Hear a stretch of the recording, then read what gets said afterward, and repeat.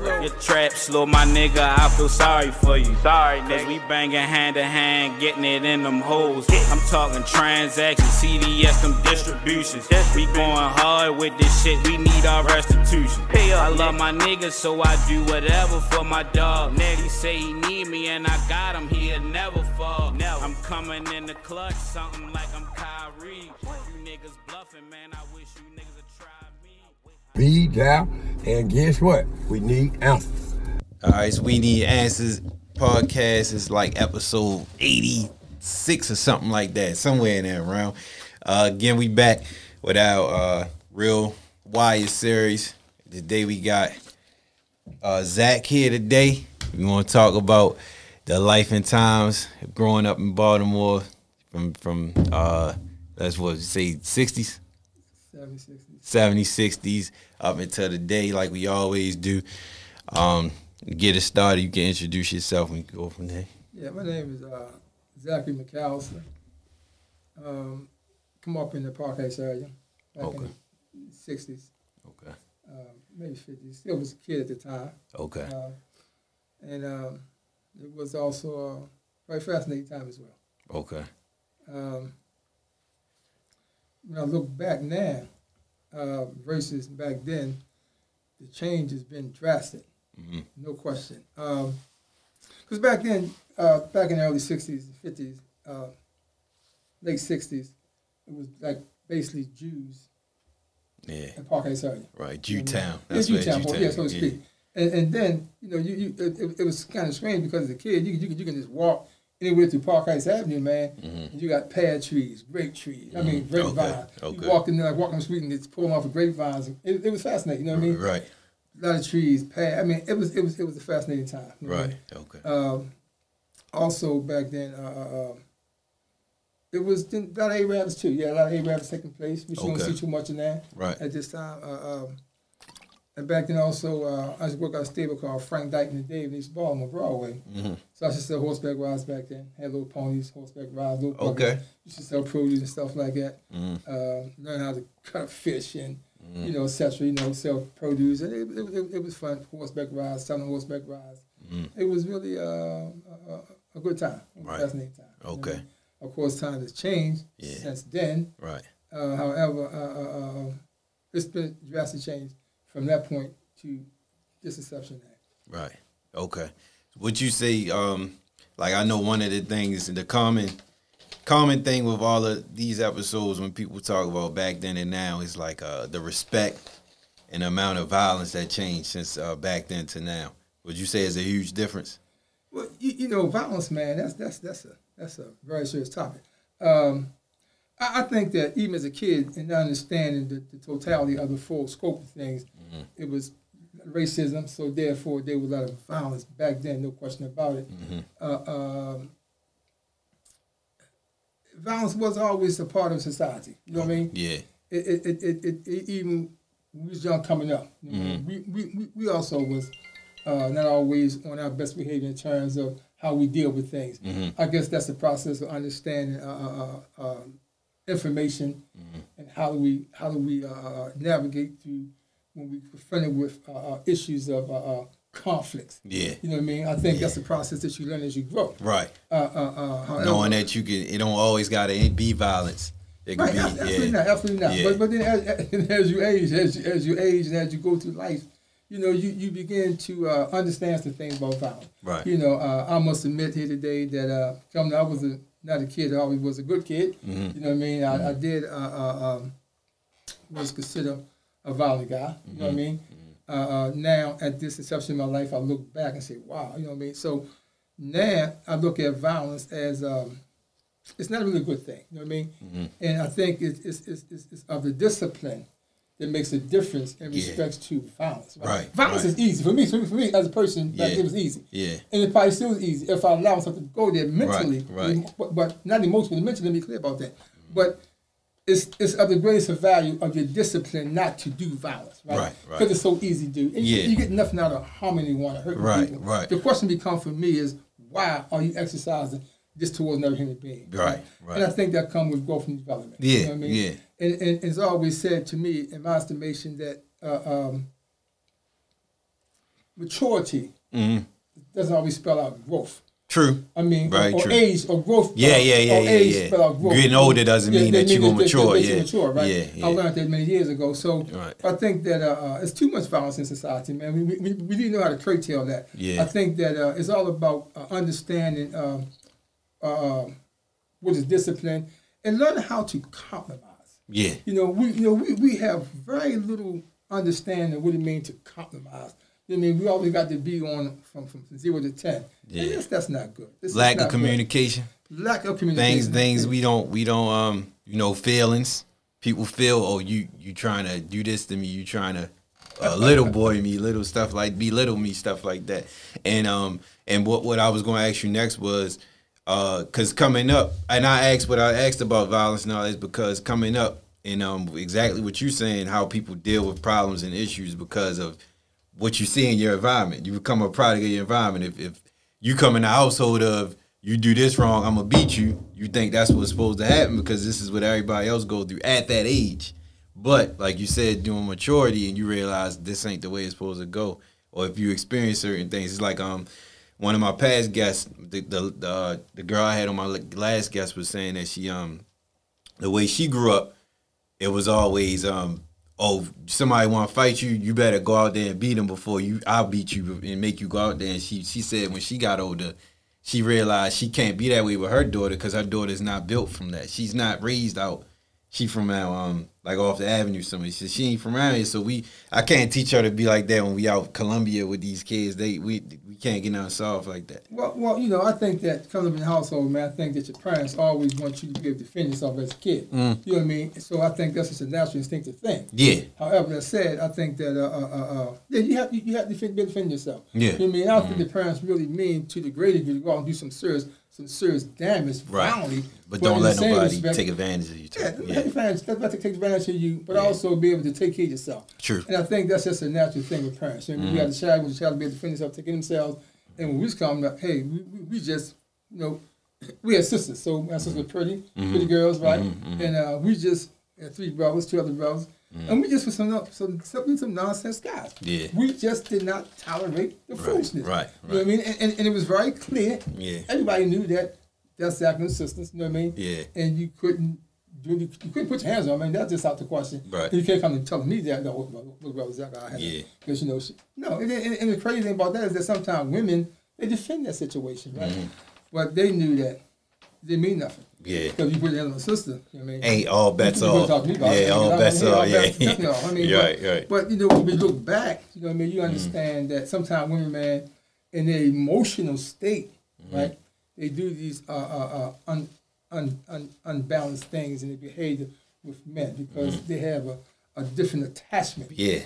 Because maybe sexual involvement. Yeah. Versus your brother. And emotional thing. Yeah. So that can be a dangerous thing. Right. But you got to be able to read that for what it is. And if you can read that play, then you can deal with it in a way that's maybe be appropriate to balance out the situation, right? Right. But when you're young, right, you always have a compromising position in your thinking capacity. So you result to behavior of not always, well, I say good behavior, but also can be extreme violent behavior. You know what I mean? Because you hit my sister, we don't play that. Right. You know what I mean? Right. But other than that, man, life is full of lessons, full of learning. Yeah. And I think it's important that we need to try to understand as we grow. We need to learn to become better, man. Yeah. How we think about things, how we process information. Right. I mean, we're not always taught that to the great degree, but that's just a lesson we need to learn. Right. And we can learn that lesson. I think we're better off in terms of how we deal with stuff. You know what I mean? I agree. And that compromise is an important aspect in growing, I believe. So, so it's all about the compromise. I agree. And weighing the situation for what it is. You know what I mean? Right. And I always took everything as a total threat, a life and death situation as things happen, because that's not always the case. Right. But you need experience to understand that and how to process that.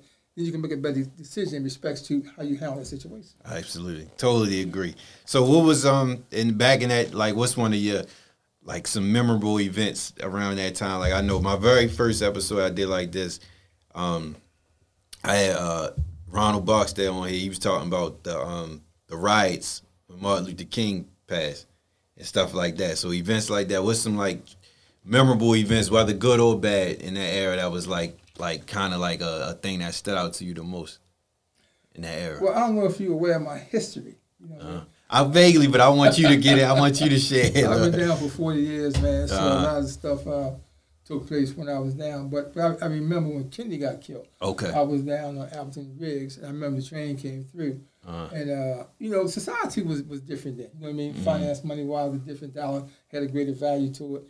You know, society, you know, it was the atmosphere. Families was more in tune with each other in respects to, you know, parents watching your kids. You know what I mean? It's more so a unified, knit families back then. You know, people was more together. You know what I mean? Sticking together, had that brother-sister atmosphere. But over years, that changed. You know what I mean? I don't know how we got away from that, right? We don't care to seem to look out for each other no more like we did back then. You know what I mean? Look out for each other with kids. Let me eat at my house. You know what I mean? All that stuff was good stuff. Right. And it brought about a harmonious atmosphere. Yeah. You know what I mean? In the family structure. But now, you just don't, it's like a separation and a great divide. Yeah. And I think that's a dangerous thing. But I agree. I agree. We in fact, we the point now we can't even really have a conversation.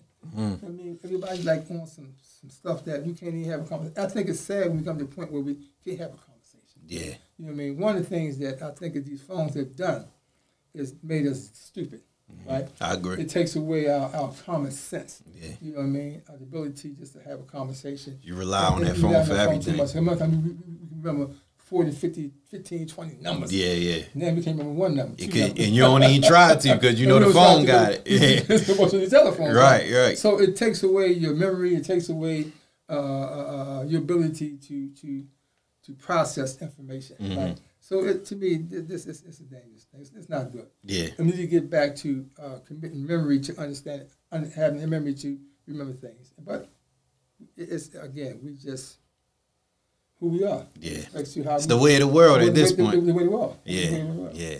So as you shared, you was down for 40 years. So if you want to go into like when did that start? Like, and what was the path that led to you end up doing 40? Well, let's just say for the sake of conversation, there was a situation that took place back in the 70s. Okay. Right?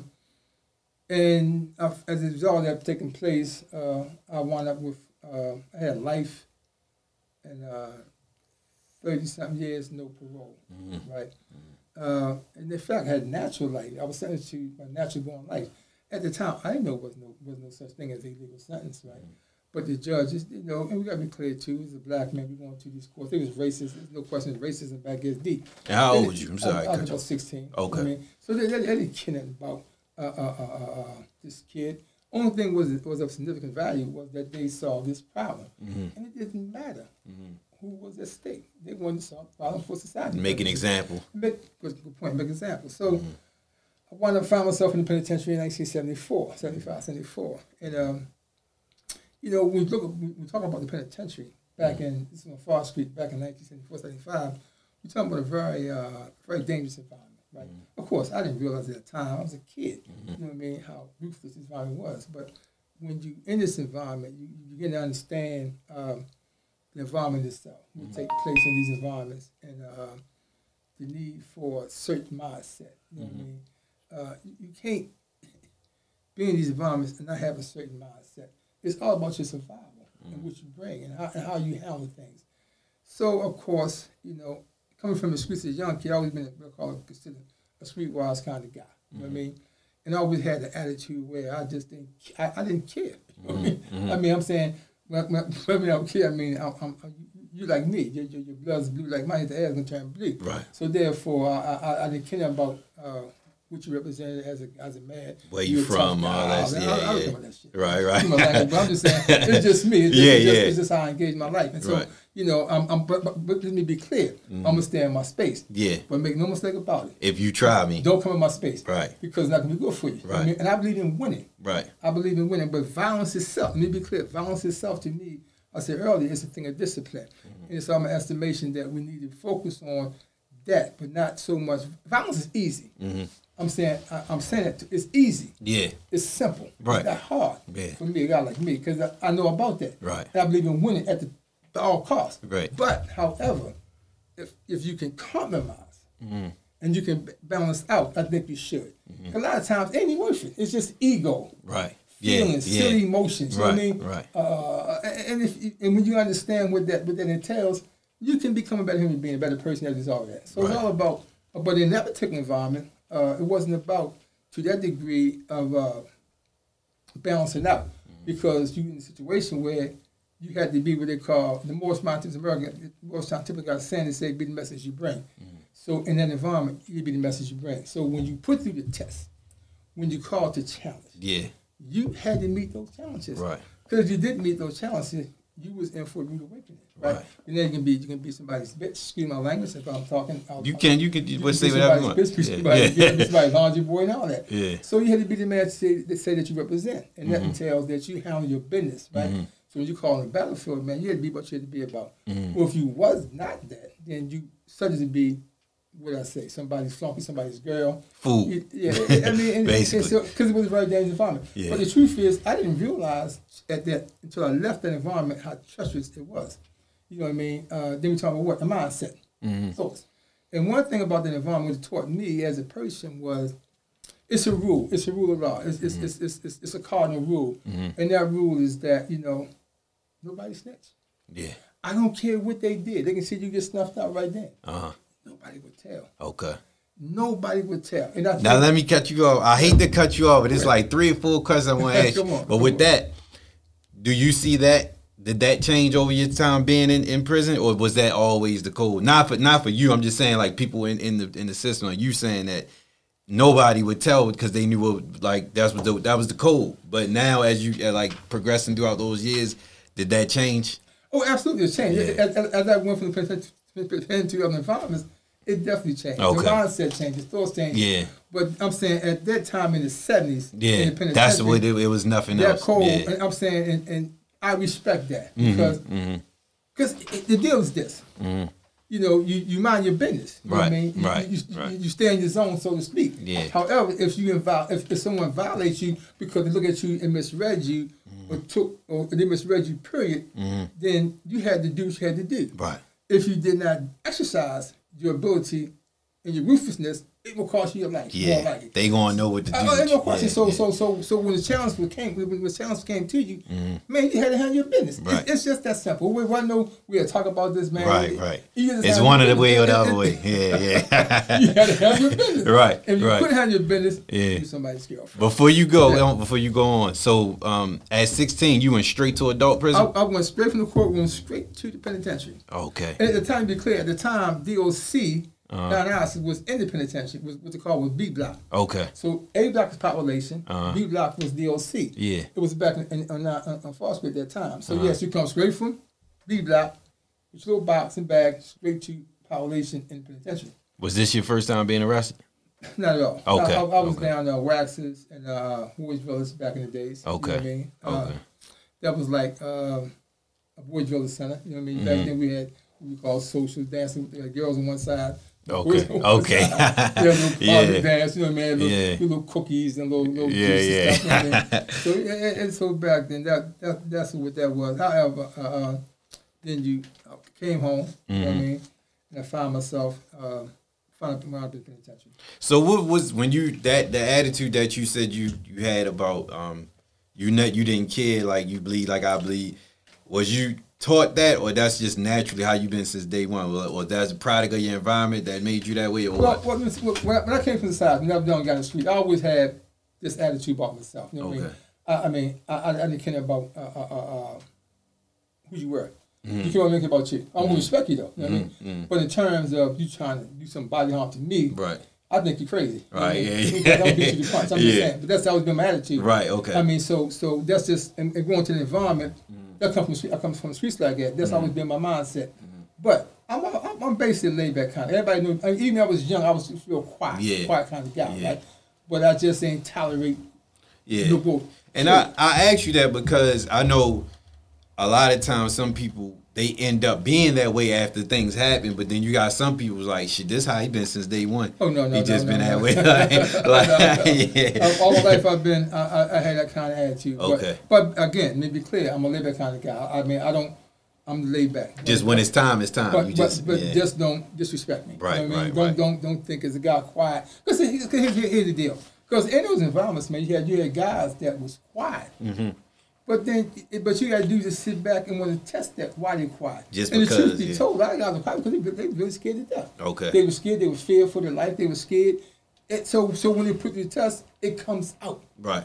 And I'm gonna tell you something about man. Man can be a very dangerous and ruthless being, man. Mm-hmm. In those particular moments, in the 70s, it was treacherous, man. Yeah. You talk about homosexuality. Yeah. I've seen guys get raped and so many. It's sick. It became sickening, man. And it's also sad that there's some. I mean, a woman getting raped, man. I mean, it's just sad, man. And that we would be of such destruction. Yeah. In our thoughts, but those environments had breed that type of destruction. It's like normal. Yeah, it got to be like 20 years before I got there. You know what I mean? Yeah. Or long. I'm saying so.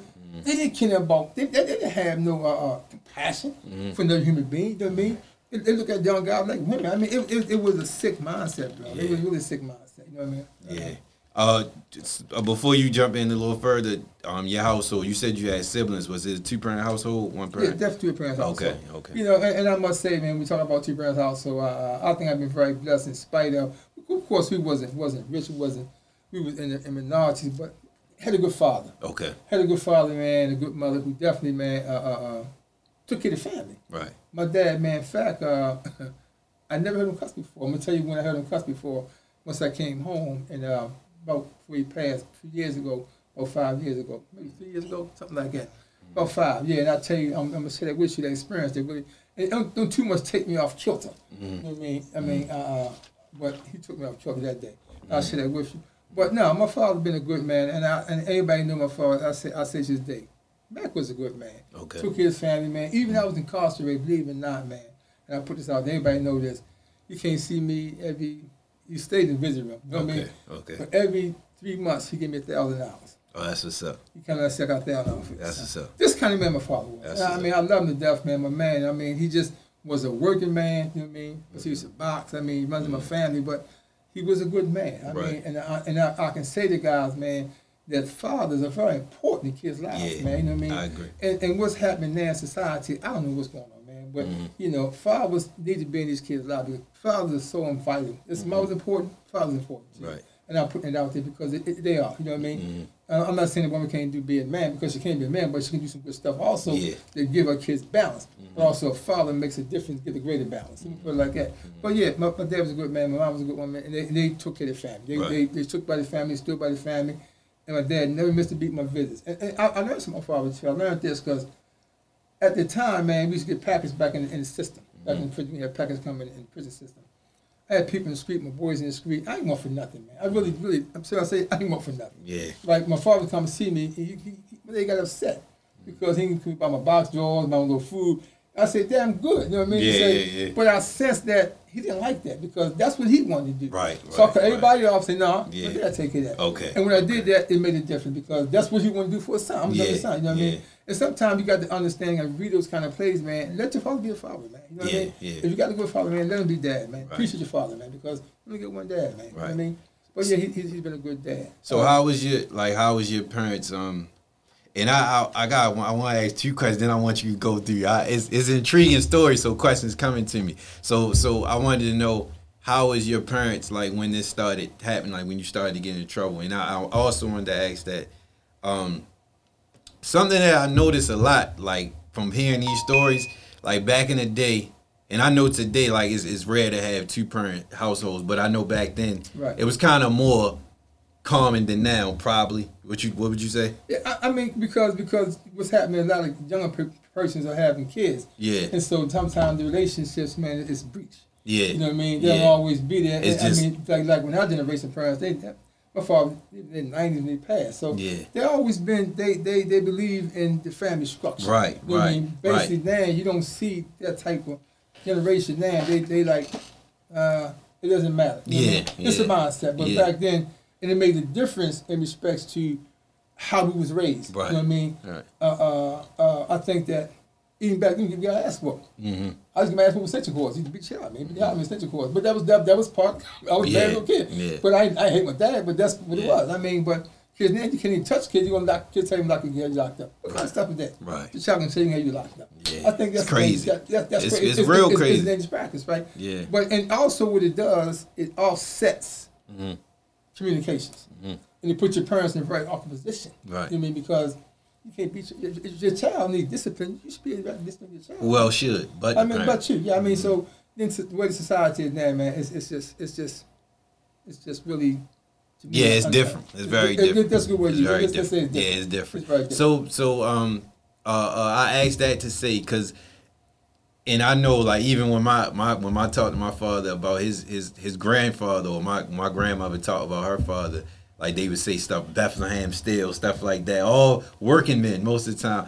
But what I come to understand is, like when your era and a little bit before and after your era is like, I was trying to figure out, my question what I was trying to get to is like, what happened from the working man to all the guys being in the streets and being wild and outside? But I'm assuming just like today, eras change. As something changes every era, and then like kids, it's going to be something different every time because it went from that working man to you know, back in that era it was robbing banks, it was stick up, it was drugs, this and that. And then, so I want to ask you, what do you think was the change that made it go from the typical working man to you know, being out in the streets and stuff like that? I think society changed, man. Yeah, I think society had changed, man, from my father, say, back in the day, they was strictly working men. You know what I mean? They wasn't sniffing dope and using drugs. Right. You know what I mean? Yeah. If they had a drink. I mean, my father, I don't remember ever him recalling even having a drink. Okay. I really drunk golden ginger ale down the Yeah.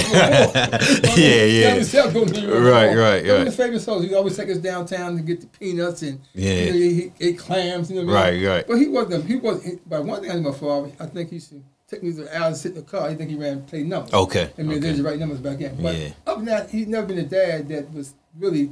It's a different era. It's a different time. It's a different time. So now you have what you call different generation. You know what I mean? And society has changed so much that you know, now it's all about survival mode. People do what they got to do. I'm not saying folks don't work. They work. Yeah, But absolutely, still, absolutely. Man, the dollar is more. It's more hard now. So you got to have more than one job. Then you got so much other responsibilities that you got to do other stuff. Right. And unfortunately, people take on those other responsibilities, do what they got to do. Whether bad, right or wrong, that's what they do. Right, You know what I mean? right. But back then, my father wasn't working. He just worked. He just worked and took his family, gave us allowance every week. Every week got allowance. Right. Every week, every Friday, we ate dinner together. That's another thing, too. We ate every week. That's rare now. You don't hear that at all no more. We ate, then we got our allowance every week. Sometimes we let out a little money everybody. You know what I mean? Yeah. You don't hear about that stuff. No, the only time people eating together now is holidays for real. Yeah, holidays. You ain't even really hearing about that so no more. Generations time, but change is nothing but constant in life. Yeah, You know what I for mean? sure, So for change sure. is gonna always Nothing take stay the place, same. man. Nothing stay the same. Change will take place. For better or worse. Yeah, so that's just it's just a change in environment. Right. You know what I mean? Who would you say? Who did you look up to back in the day, like as a youth or as a young man, whatever? Like, who was some people that you would say like that's who I looked up to? You know, strange it may sound, and really, I never really thought about that to the great degree. Who I look up to, you know what I mean? I respected people in general, but I had no one in particular individual that I aspired to. So that may sound strange, but that was the truth, though. No, I think Rudy said the same thing on his. I think he said he named a few names, like he was like, you know, guys that like that was before him, but he didn't really say that. So my last question, and I want you to just go in with the story. How did your parents feel when you went to prison? Oh, I mean, that's a tough question. I think that any parent, man, that loses their child to incarceration, it brings about one hell of a set of emotions that we only have a clue about, man. Yeah. You know, and I was talking this recently with somebody else that, you know, we don't know the effects it has on our parents, what they go through, what they think about. You're young. I'm the youngest child incarcerated with life or something, parole in prison. What he experienced. One thing my parents, you was the youngest? Yeah, I'm the youngest. Oh, okay. One thing my parents knew about me, they know that I can take care of me. Right. And I think that gave them some level of comfortability. Okay. You know what I mean? Although it did I'm not saying it was the total comfortability to a total degree, but knowing that their son is capable of taking care of himself, I don't think they worried too much. And back then, a lot of drugs in play. I was never got to use drugs. When I did back then, was smoke a little weed. I don't to this day. I mean, but yeah, and I think that was also a dangerous thing too. But I think because the parents understood that although I'm a child, they're gonna worry anyway. The parents gonna worry, man, beyond your scope of imagination. And we have no clue what they process in terms of their feelings, their emotions. You think about their child, right? Especially a kid being in a penitentiary. You know what I mean? But what I always done when they came to see me, I assured them I was okay. Okay. You know what I mean? I think that with that insurance, it might have gave them some good feelings. To what degree, I have no idea. Right. But they always knew I was well capable of taking care of me. Right? Okay. And I think that was a comfort zone for them. Yeah. You know what I mean? But was it easy for me? I'm not saying it was hard. I mean, because I did my time in it. I mean, basically was, I said, I stayed on my business. You know what I mean? I lived my work all the time, mind my business. Because you got to stay ready for battlefield. You got to stay ready for anything. And anything can happen at any moment. So you couldn't take nothing for granted. You know what I mean? And the strange thing was, what I learned was, guys are so paranoid, man. When I tell you this, it's crazy. Now, when I say paranoid, I'll give you an example. Come from school one day, and me and brother have a conversation in the line. We got to clear camp, so to speak, before we go to the child. Child may go eat, right? And we have a conversation. In my estimation, we have this natural, instinctive conversation. But little did I realize, right, that what we talk about, see, perception is dangerous. In his mind, he perceived all kinds of crazy stuff in his head, right? Yeah. But I have no clue of this until we call feet up chow time, dinner time. Yeah. So I come out and walk into the chow hall. He's saying it's a wall, it's on the floor, I go with his feet up on the wall. He said, Brother Jack, let me see you, Brother Jack. I said, hey, what's up, my friend? What's up, buddy? He said, nah, man, I'm saying, we talking. What did you mean by what you say? So in my mind, right? Yeah. So I get the play. So the reality is that cats was so paranoid, right? Yeah. Because that's the kind of environment that they breathe. Right. You can't really trust nothing. You can't trust nothing. So he was off kilter, right? So I'm reading the dude, right? Yeah. I'm reading him, but I'm relaxed. Okay. And I'm not taking. I'm taking it serious. But also I'm positioning myself in case I bring me a move. I'm on point with that. So I say, nah, my man, we was talking about X, Y, Z. That's all. What they say, you sure about nothing I'm saying? Because I think I was. I'm saying myself, wow, right? But he said, oh, okay. And he bounced real fast. I said, damn, right? Yeah. But what that does, it keeps you alert to, you never know how a person perceives your words. Right. And one of the things I learned also in that environment was, to get to the next point was, words make a difference, man. Your language makes a difference what you say, because you never know how one perceives what you think, what you tell your mouth. Absolutely. Right? So thoughts can be very confusing, because we can't look at a person, even outside, and perceive what goes through their minds. You don't know. Right. You never will. You have no idea. Yeah. So I think that to be careful how you exercise your language is important. Right. And I took that lesson to heart throughout my life, and to this day. You know what I mean? I think it's important how we express ourselves to people, because we don't know what person we want to go through, and what a person go through their thinking, and how they perceive your language. Yeah. You know what I mean? Yeah. And so that was a lesson. I laugh sometimes, thinking, wow, man, I don't know what you thought we were right. We had a natural conversation, right? Yeah, just but nervous. Mind, man, he perceived all the stuff in his head. Right, said, right. Wow, but that's just what that was. All right, so starting from the top again, going in at 16, you were grown men, and so I'm assuming since you've been through the camps, I know it's different, but it's not foreign that you're in a system. So you. No, really clear. Now, I go to no camps. I went straight. I was Boysville and West is not like camp. It's like a rec center, so to speak. Oh, okay. It was nothing like going through the camps. Camps when you go through the system, and they balance you out. Eventually, you go through pre-release. Yeah. Well, yeah, I thought Boys Village was kind of like a. That was just a place where. It's like a training center. So yeah. Okay. That's like when you get to the big step. Yeah. Look, you better check yourself here, because you're going to find yourself up here and be good. But no, but Boys Village, I have fun in Boys Village. We go dancing, go roller skate. You know what I mean? That's why people was getting back in trouble, because there wasn't really no lesson learned in there. Well, I'm saying it depends on how what you consider as lessons. See, all depends on what you perceive as lessons, even at that stage. Okay. If you took an environment to be hard and you thought it was rough and tough, and you would never find yourself in that same situation again, then you got a lesson. Yeah. If you took it for granted and said, man, it's fun, man, then you get a lesson out there. Right. You going back. For me, the lesson right. came from penitentiary. Lesson came from house correction. Lesson came from going through the system, right? And what you learn, what I learned in penitentiary as a young kid was, like I said, you learn the value and the importance of information. It makes you smart. You know what I mean? I'm in there with death row guys, so they say death row guys also in population. I slept on death row tier, half death row population, right? And it's just fascinating that the mindset of these guys, right? But everybody's a killer in the penitentiary, and that's just how the mindset. You know, everybody's tough. Everybody's it's serious, right? So you say, wow. So and then also sometimes you find brothers brag about that stuff, how they took care of business, right? And that's what makes them who they are. I say, in my mind, I don't care about that shit. You know what I mean? Do you feel like that's a thing of projection, just to let you know, because I did this, I'm gonna talk about this so you know not to play with me? Or I believe that because the environment itself breeds that type of egotistic. Okay. I think it's ego. You know what I mean? Yeah. The ability to just say, look, I'm the a toughest, tough guy. I'm the meanest. You know what I mean? Yeah, You know what I mean? This how I roll. You understand what I'm saying? Don't get in my space. You know what I mean? I'm not getting space any damn way. Don't get in my space. Right. You know what I mean? I'm still far away from the space. You know what I mean? Yeah. But I'm just saying. But I think that was just a mindset and environment that breed that type of ego and that type of complex. I think that's what it was, right? For whatever reason, keep people off of you, to make the case that you know that you handle your business. But everybody there was there for murder or something, so everybody can handle their business. Yeah. That wasn't the question. Right. The question is who was handling. But one of the things I learned, I mean, my man talks a lot of times about the emotions. You know what I mean? I want to say this, that those type of environments, man, I mean, it makes you cold, right? And if you're not a person that really begin to think about things, right, it can reduce you to a non-feeling human being, which is not good. Yeah, it's scary. It becomes scary because when you get to the point where you have no compassion for another human being, man, I think personally it becomes a sad thing. Yeah. Because you know we should have some compassion for every human being on this earth, right?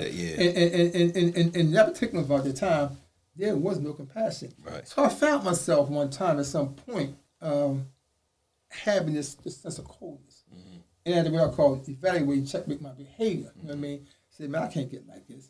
You know what I mean? And how do you get like this? I know because your eyes, something about your eyes become tingle. When it's a certain look you have in your eyes when you get this internal aspect of this thinking process. You know what I mean? So it's a dangerous look.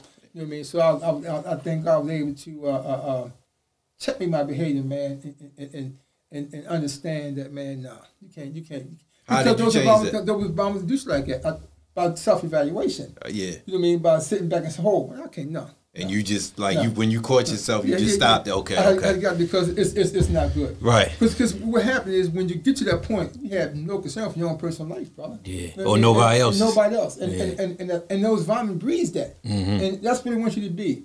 Reduce you to an animal, a strictly non-feeling human being, no compassion, don't care for nothing, nobody on your own damn self. When you get to the point you give yourself, it's a dangerous thing. I'm glad you said that, and I really want you to start. It's a good conversation, but it's making me think of more questions.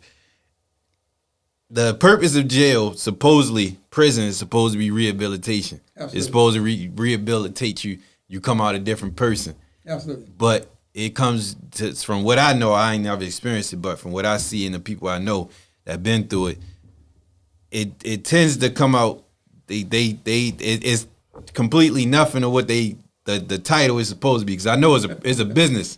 It's really a business anyway. So do you feel like, from your experiences, do you feel like the definition or the concept of prison or jail?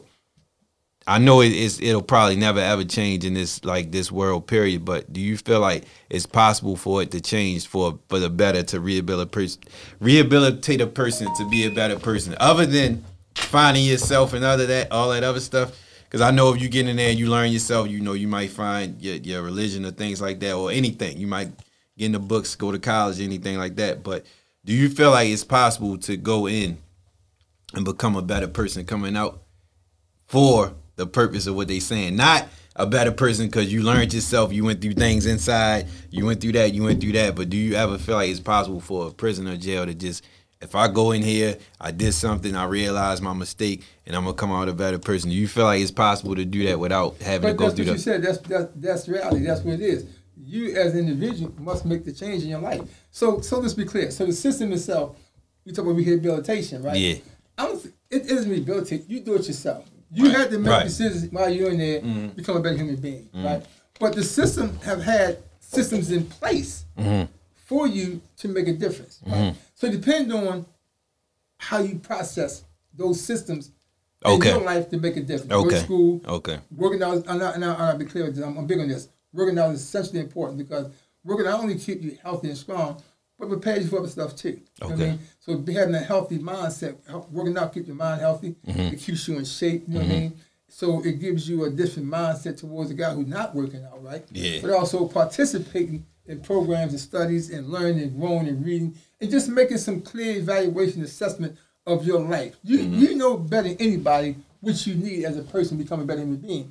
So if you're in these environments and these things are available to you, it's up to you to take advantage of it. But the system itself does Right. not have to limit you. They don't give a damn They don't. what you're doing there. Yeah. It's on you Right. what you do while you're in prison. Right. How you invest your time. It's like an investment firm. Yeah. It's a college, university. Okay. What you do determines this is your acts down the road.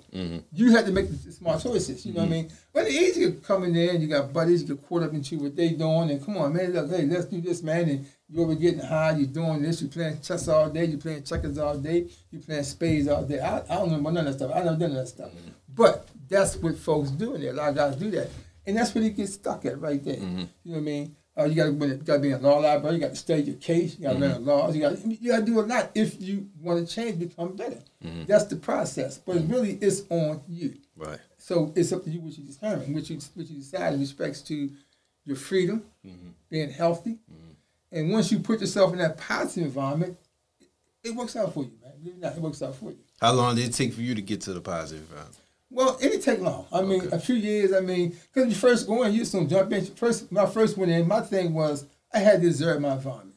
I had to make sure, that's my mind, I got to make sure where I'm at, what I'm dealing with, you know what I mean? And I know a lot of dudes from, like on court side back in the 70s, early 70s, I was on court side in 71, 72. So a lot of dudes in the penitentiary, I didn't know it was in it. So I went in there, like we hooked up. And my man, okay, so, you know, so what was that? What's up? So we were cool back then? It was cool, you know what I mean? Right. And we made sure I was good. You straight them, you all right? I mean, so really true. My ride was a smooth ride for real. To be honest with you. I mean, I didn't have no problem. I didn't throughout my system. I really had no problem. Okay. My problem comes from, believe it or not, man, it's helping other people. Okay. You know what I mean? I don't like bullies. Yeah. I don't like bullies. People take advantage of people. I don't like people take advantage of people. Yeah. And try to lean on people. Like, come on. Yeah, Man. Me personally, I got a problem with that. Right. It might be to my detriment, but I don't like it. You know what I mean? Right. So if I see that, I run interference with that. Right? Okay. But for the most part, man, even my 4 years of incarceration hasn't been what people may think it has been. It wasn't really, it might sound crazy, it wasn't a rough ride. I mean, it was a smooth ride to the end. I mean, to be honest with you, smooth in terms, I really ain't want for nothing. I ain't have a car, but I ain't want for nothing. You know what I mean? Yeah. And I did basically what I wanted to do. Okay. Because the system was back and was like that then. Now it's a whole new ball game. Yeah. Back then the system was wild. You do what you want to do, you know what I mean? Yeah. And I did pretty much what I wanted to do. Right. Ate like I wanted to eat. I mean, a lot of stuff they do now, they would never do now, they did back in the past. Because the system also was a commissioners too involved. Kind of commission they had with the mindset back then. But no, man, it is a dangerous environment. And I'm working back with coaching environment. However, if you go there, you just do what you got to do to become a better person, man. Right. And it's strictly on you, ain't the system. And right now, the system ain't doing nothing in terms of rehabilitation. It's all about gangs now. Yeah. It's all about gangs, and then with the COVID-19, man, everything basically just shut down, man. Yeah. You know what I mean? Yeah. You can't, that stuff I was doing back in, man, that stuff would never take place again in the system. Right. We had completely freedom in the system, man. Yeah. We had function, family days. I mean, we did our thing. Right. In fact, that's how I met this bro. He was a volunteer. Okay. I met this, he came as a volunteer. I mean, and that's how I met him. How long was that? How many years now? 20-something. We been like this. That's my man. I mean, so we come as a volunteer. Came to the organization. I ran a program. I ran our organizations. My thing was running programs, organizations. You know what I mean? Working with young men, giving them lessons. You know what I mean? Helping them become better. You know what I mean? Keeping them out of trouble, keeping them focused, man. And, that's basically what I've done through a lot of my years in incarceration. Man. You know what I mean? Running programs. You know what I mean? And helping young brothers come through. How many spots you been in? Your whole Penitentiary. Yeah. Cut. Hagerstown Old New Jail. ECI. Roxbury, and from Roxbury I came on Roxbury, 2012. Okay. Yeah. What was Protection.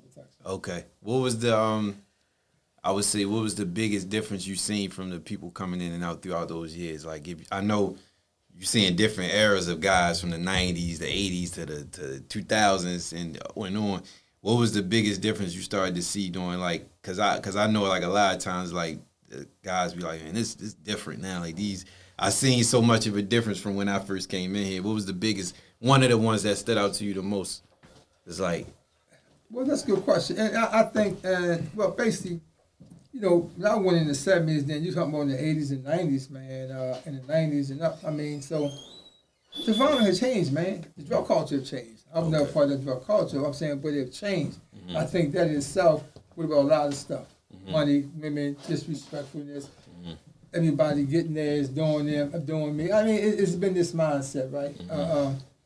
And so then as time went on, that changed. You know what I mean? So now we're in a different era at this point. But it was a roller coaster, man. It was a roller coaster back in the 80s and 90s. And guys had this mindset, but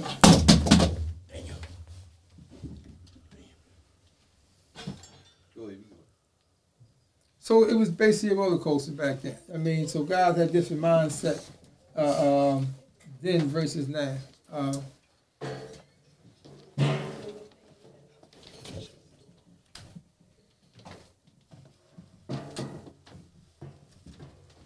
So basically, it was a different mindset, like I said, different mindset.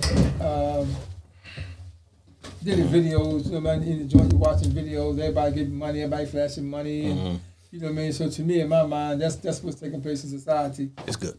A lot of money, people flashing money, getting money, drug game, women, you know what I mean? And the language come with that. Right. I mean, well, yeah, that's what it was. That's okay. What it was. So, what was one of your well, I see you said you was your thing was helping people out, and that was the thing that. So how would you? Would you? Oh, so I say this. So coming up, I know you was running into a lot of guys like kids or guys you knew and things like that, or different guys you knew coming up, like their nephews and sons and things like that. You were running a lot of that. Well, throughout the years, I mean, as I went through the system, I mean, Brockridge, for example, our institutions, you would see guys have sons that came through there, you know what I mean, and their father was old, probably sick and died.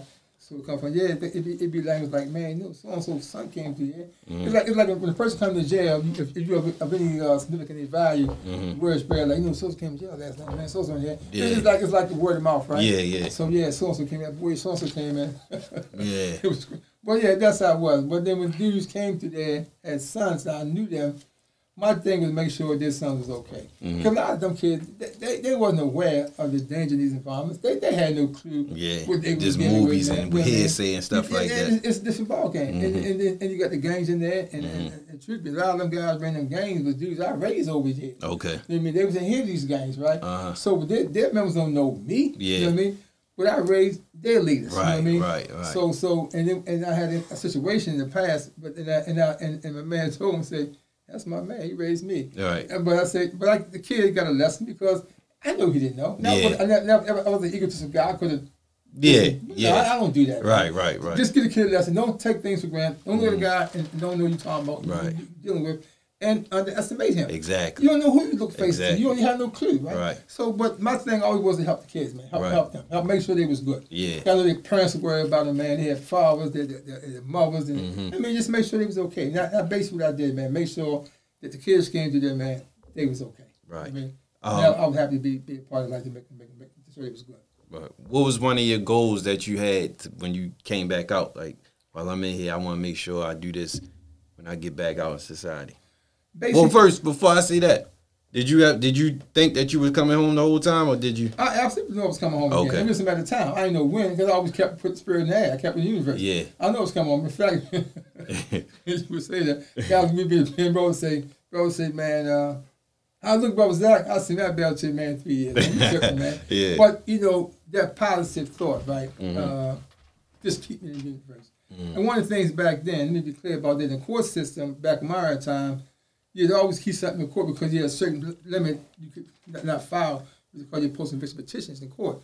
So even if you had to put frivolous stuff in there, just keep something on the books. Yeah. Keep the door open. You always get back in there, right? Right. Keep the channels in the court. And so I done that. I always kept something in the court.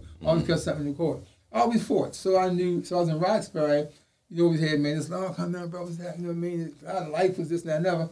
I said, whatever, you know what I mean? Yeah, okay, brother. And it happened so much, right? So you get to a point where, okay, it is what it is. But I'm in a Lifers meeting in Roxbury, and brother said, man, this only issue coming down, man. They say, man, if you got this issue, man, I'm telling you, brother, you out here. But you hear it so much. Yeah. They say, nah, brother, Zach, this issue, if you have this issue, you out of here. I had the issue. Right. And I'm out of here. Right. And that's what it was. You know what I mean? So it's things how me a lawyer out of Greenbelt. You know what I mean? Because the post at that time, public defender was taking all the cases up. You knew it was a hot issue, the new guy was coming out. So you ain't paying the money, but I wanted to spend the $7,500. Because I want to get out there. I ain't going to play no game with the issue. I'm going to play the issue. They said you get out of the issue. I'm a hobby with a Greenbelt, $7,500. And that's what I did. Right. Okay. And came out there. You know what I mean? I ain't take no chance and check the door saying, no. Let me get this door as soon as I can. Right. And that's what I did. Okay. So what was your you made, I'm assuming you made plans, but when you was like, when I get out here, I'm gonna do this, I'm gonna do that. Well, you know, one of the things about making plans, let me be clear about this, man. And I always say this when I have this conversation with other people. You can't predict the future. You can have all the plans you want to have. When you out here, it's a whole new ball game. Yeah. You know what I mean? So you can't predict anything. It's good to have the thoughts. Yeah. And have them on paper, have it black and white. Yeah. But until you actually hear, then you can put those things in effect according to the circumstance, if but allowed. Well, yeah, I mean, my thing was just come home and celebrate. Just live my life. Okay. And one of the things about a guy like me, man, I believe strictly in balance. You know what I mean? So if it's not balanced with me, it's nothing. You know what I mean? I'm a very simple guy. You know what I mean? I don't need a lot. I like peace, man. You know what I mean? I've been through a lot of crazy stuff, seen a lot of crazy stuff, with a lot of crazy mindsets. So now in my life, man, it's just about peace. Right. Peace, being with the kids, being with the family, being with my real friends. You know what I mean? And that's where I'm at. Man, we get out and celebrate like we do. That's where I'm at. It's simple with me. I'm in the bed 8 o'clock, 9 o'clock. I'm asleep, partner. Right. So I don't hang out. I don't do nothing. I don't do none of that stuff. How was it when you came? What year did you come home? 2012. All right. And how was it? What was the how did you feel coming home? Man, well, I'll tell you what. Well, when they told me to pack up, I was going to court. I know we're coming back in Roxbury, right? Yeah. Get in the courtroom, man. And for that day, man, that bullpen was cold as hell. When I say cold, brother, that boy had a little shorts. Man, we in there freezing. But you know something though? Yeah. We're going home. So Right. And little did I realized that when I did walk the door, I had so many people out there, man, wait for me, man. It was fascinating, right? So when we come out, man, people just snatching me. You know what I mean? Grabbing me. You know what I mean? Everybody put my name up. It was crazy, man. That's what's up. A lot of love. A lot of love, man. So I appreciate that, man. But, you know, and so it's just a celebration of your freedom, man. You know what I mean? And you don't realize, man, when you're in, sometimes if you don't have that positive mindset, you think you're never coming out. A lot of guys just gave up. You know what I mean? So when they got out here, they didn't do it themselves. You know what I mean? But I always had a strong support system. And I think it's important to note that a strong support system is always of the greatest value. That was my next question, you know too. It's a strong is always of the greatest value. And I was very blessed to have a real support system, a good team. Let's say a good team. Yeah. Good team, my family, friends. And so I was blessed with that. Okay. Cut this phone off, man. All right. So it was a lot of phone calls, a lot of visits, a lot of letters, all that. What I was in? Yeah. Oh man, I mean, I got mail. Mail wasn't my issue. I got plenty of mail. You know what I mean? I got plenty of visits. I did all that, man. I mean, my visits was cut it off from y'all. My visits was I never went out visits. I went out visits sometimes. Man, I'll come and see you, man. Somebody came. I mean, my lady friends. I mean, I had no problem with visits, man. Right. Record was show. Visits wasn't my problem. None of that, bro. Right. And then the phone call system, especially phone calls, you know, I'm gonna go back to courtside if I may. You know, back in they had one phone in the hallway. It was only one phone, right? And you talk about the early 70s, right? So if you wasn't a man, you just can make a phone call. Right. You know okay. Because you have to call J and K running the phone call. J and K Sessions running the phone, one phone. And the dude's gonna talk on the phone. You know, we go on the phone for hours. Yeah. Talk, put the phone down, come back. Well, come on, that's kind of self. You know what I mean? Yeah. But if you want a guy of any respects, any kind of respect, you want to get in the phone. It's just that simple. You bring up in the phone call, partner. Right. You know what I mean? That's just what that was. And so when I went to MCIJ, it was the same situation. But the lieutenant made me the phone man. Okay. So as being the phone man, all my buddies over there, you know what I mean? And y'all know Boxdale, Bodie, you know, all them guys. I mean, and they my boys, man. And he want to talk for hours. Yeah. You can't talk on the phone for hours, boy. You got to phone. Somebody make a phone call. No, they cool me. I say, hey, everybody, cool. What they got family. Right. Family. Yeah. So sometimes I got to look out with them. Yeah. But that's what we do. I mean, get out of my face. Man. We got to make the phone calls. You know what I mean? Right. And so it panned out pretty good. But that's how it was. I mean, if you wasn't a man, you know, you couldn't defend yourself. You basically ain't that common system, man. That's the bottom line. Right. What about like COs and all that? Was that a challenge for you? Like, did they have a lot of challenging? No, not at all. Okay. I think, believe the truth, man. I think that with COs, I had an issue with them. They didn't bother me, man. Mm-hmm. They really respect me for real. And then we got the thing I was doing, positive stuff. You know what I mean?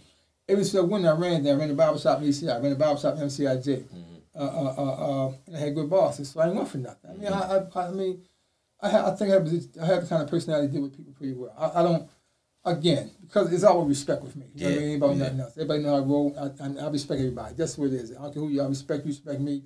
I'm not imposing people. I don't do none of that. You know what I mean? I just don't talk disrespect. You know what I mean? And that's it. Period. But other than that, I mean, no, I don't have an attitude. Nasty attitude with people. I'm not that kind of guy. Right. But respect is all about respect. And if I can help them, I help you. You know what I mean? And basically, it been police. They see things. They witness. They talk to you. One time, I found one officer dropped his wallet. MCIJ. He was sitting on the thing. His wallet dropped. What you call to the bottom, right? Mm-hmm. He nearly lost his wallet. But he was my counselor in Roxbury. Right, that dude, right? I mean, in old jail.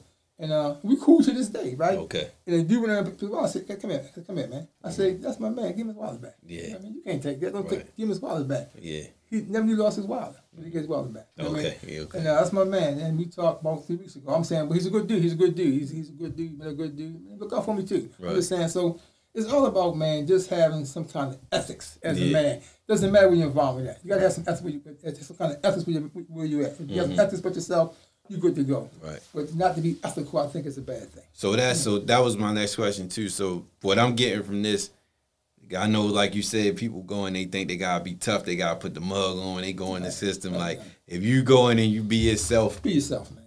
You'll make your way through. Just be a man. I mean, just be a man. But one thing, let me be clear though, you won't be challenged. Okay. You won't be challenged. Yeah. The question becomes, how do you meet that challenge? Okay. But you're going to be challenged. And like now the system is a lot of gangs. I mean, so they come in, they size you up, they pull you up, and once you do initiation is going to give you a weapon and tell you do something to somebody. Oh yeah, you got to brother up. And after that you gotta get beat up, get your eye bust up, and then you initiate. But what kind of shit is that? Yeah. You're gonna beat me up, you're gonna bust my eye up, and then I'm gonna stab. For what? Get out of here. For man. What? That's just crazy. Yeah. But unfortunate and sad that some folks' mindsets like it. They get involved in gangs for whatever reason, because it's insecure, they're scared, and but it happens, man, all the time. What part of part of your time was when you really seen them like really cut in like that, the gangs? Well, the gang. Okay, so when I went in the system in the 70s, let me be clear. Gangs. Let me explain this to me. Gangs was like me, my main man. Okay. There might be 4 of us, right? We all go to school, we work out. You don't sit together all the time, right? Doesn't mean you don't sit together like this, right? Right. When something happens, it's like that. You know what I mean? We're going to send you. Right. We got to send you to La La Land, you're going to La La Land. Right. But other than that, we positive brothers. We don't want no trouble, we lay back, we chill. Yeah. That's how gangs was back in the 70s. Okay. Now in the system, you got gangs, BGF, Bloods, Crips. You know what I mean? You got different, and they known in the system, and the system got to watch on them because they got to house them because they house them in certain units and watch them continuously because a lot of times they beef with each other too. You know what I mean? So it wasn't like back then. I came in with none gangs like that. I was a gang. Man, we was 4. We was a team. We was a team. Right. And then, like I said, we was in violation. We came together. That's what it was. Okay. But other than that, we basically just laid back. Everybody laid back. I mean, there was no trouble. But Right. just don't get it twisted. You know what I mean? Don't think it's scared. No. Right. Don't get that part twisted. Right. But other than that, man, we basically just kept a positive mindset and just try to get through. We pose nobody. We respect nobody. We just met. We just did what we had to do. You know what I mean? Right. But we also take our business too. So one thing that I noticed, like, through these conversations and like I've been saying, like, through the people I know that have been through these type of situations, whether it's incarceration, even if you're not incarcerated, just being in the streets, period. What I see a lot is that when they come full circle, like towards, like the younger years and they're getting older, they go through these experiences and they might go in and they come out and they end up becoming everything that they down when they were younger. Like the working man, they come home and end up working, like being in the streets, like never wanting to work. Then they come home and they realize, I'd rather just live this life, or it's time to live this life at this point. And I asked that to say, like, when I noticed this, when I was younger and I started seeing it, I was like, well, is it really worth it to really go through that if you're going to end up coming up doing the right thing anyway? Well, that's a good point you make. But here's the point. The question is this, though. You don't know that. You know what I mean? When you're young, you're wild. You do things. True. You make food choice and decisions. True. So as you start make those decisions, you find yourself, unfortunately, in prison for 100 years, life.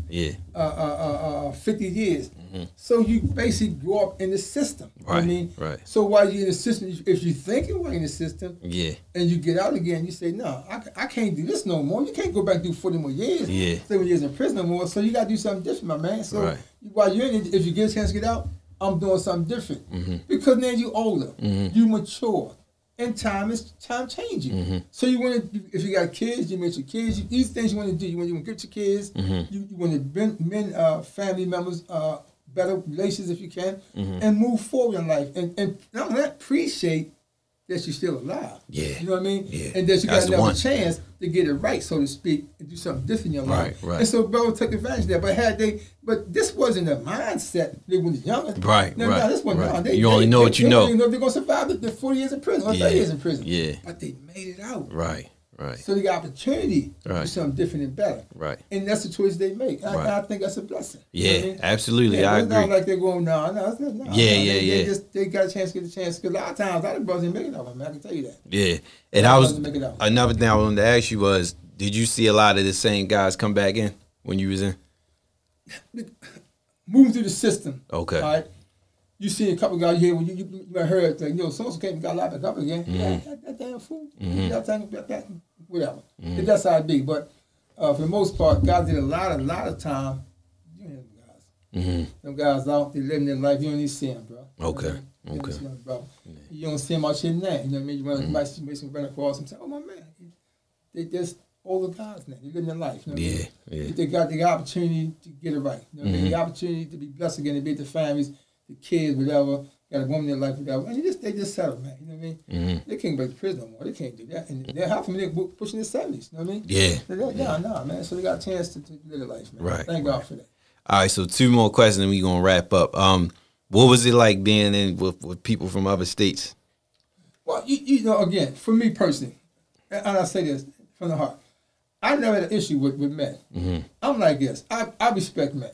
I mean, with me, again, it's about respect. Yeah. I don't care where you from. Right. You respect me, bro. I respect you. We good. You know what I mean? We good. That's just who I am. I don't care where I'm at. You respect me, I respect you.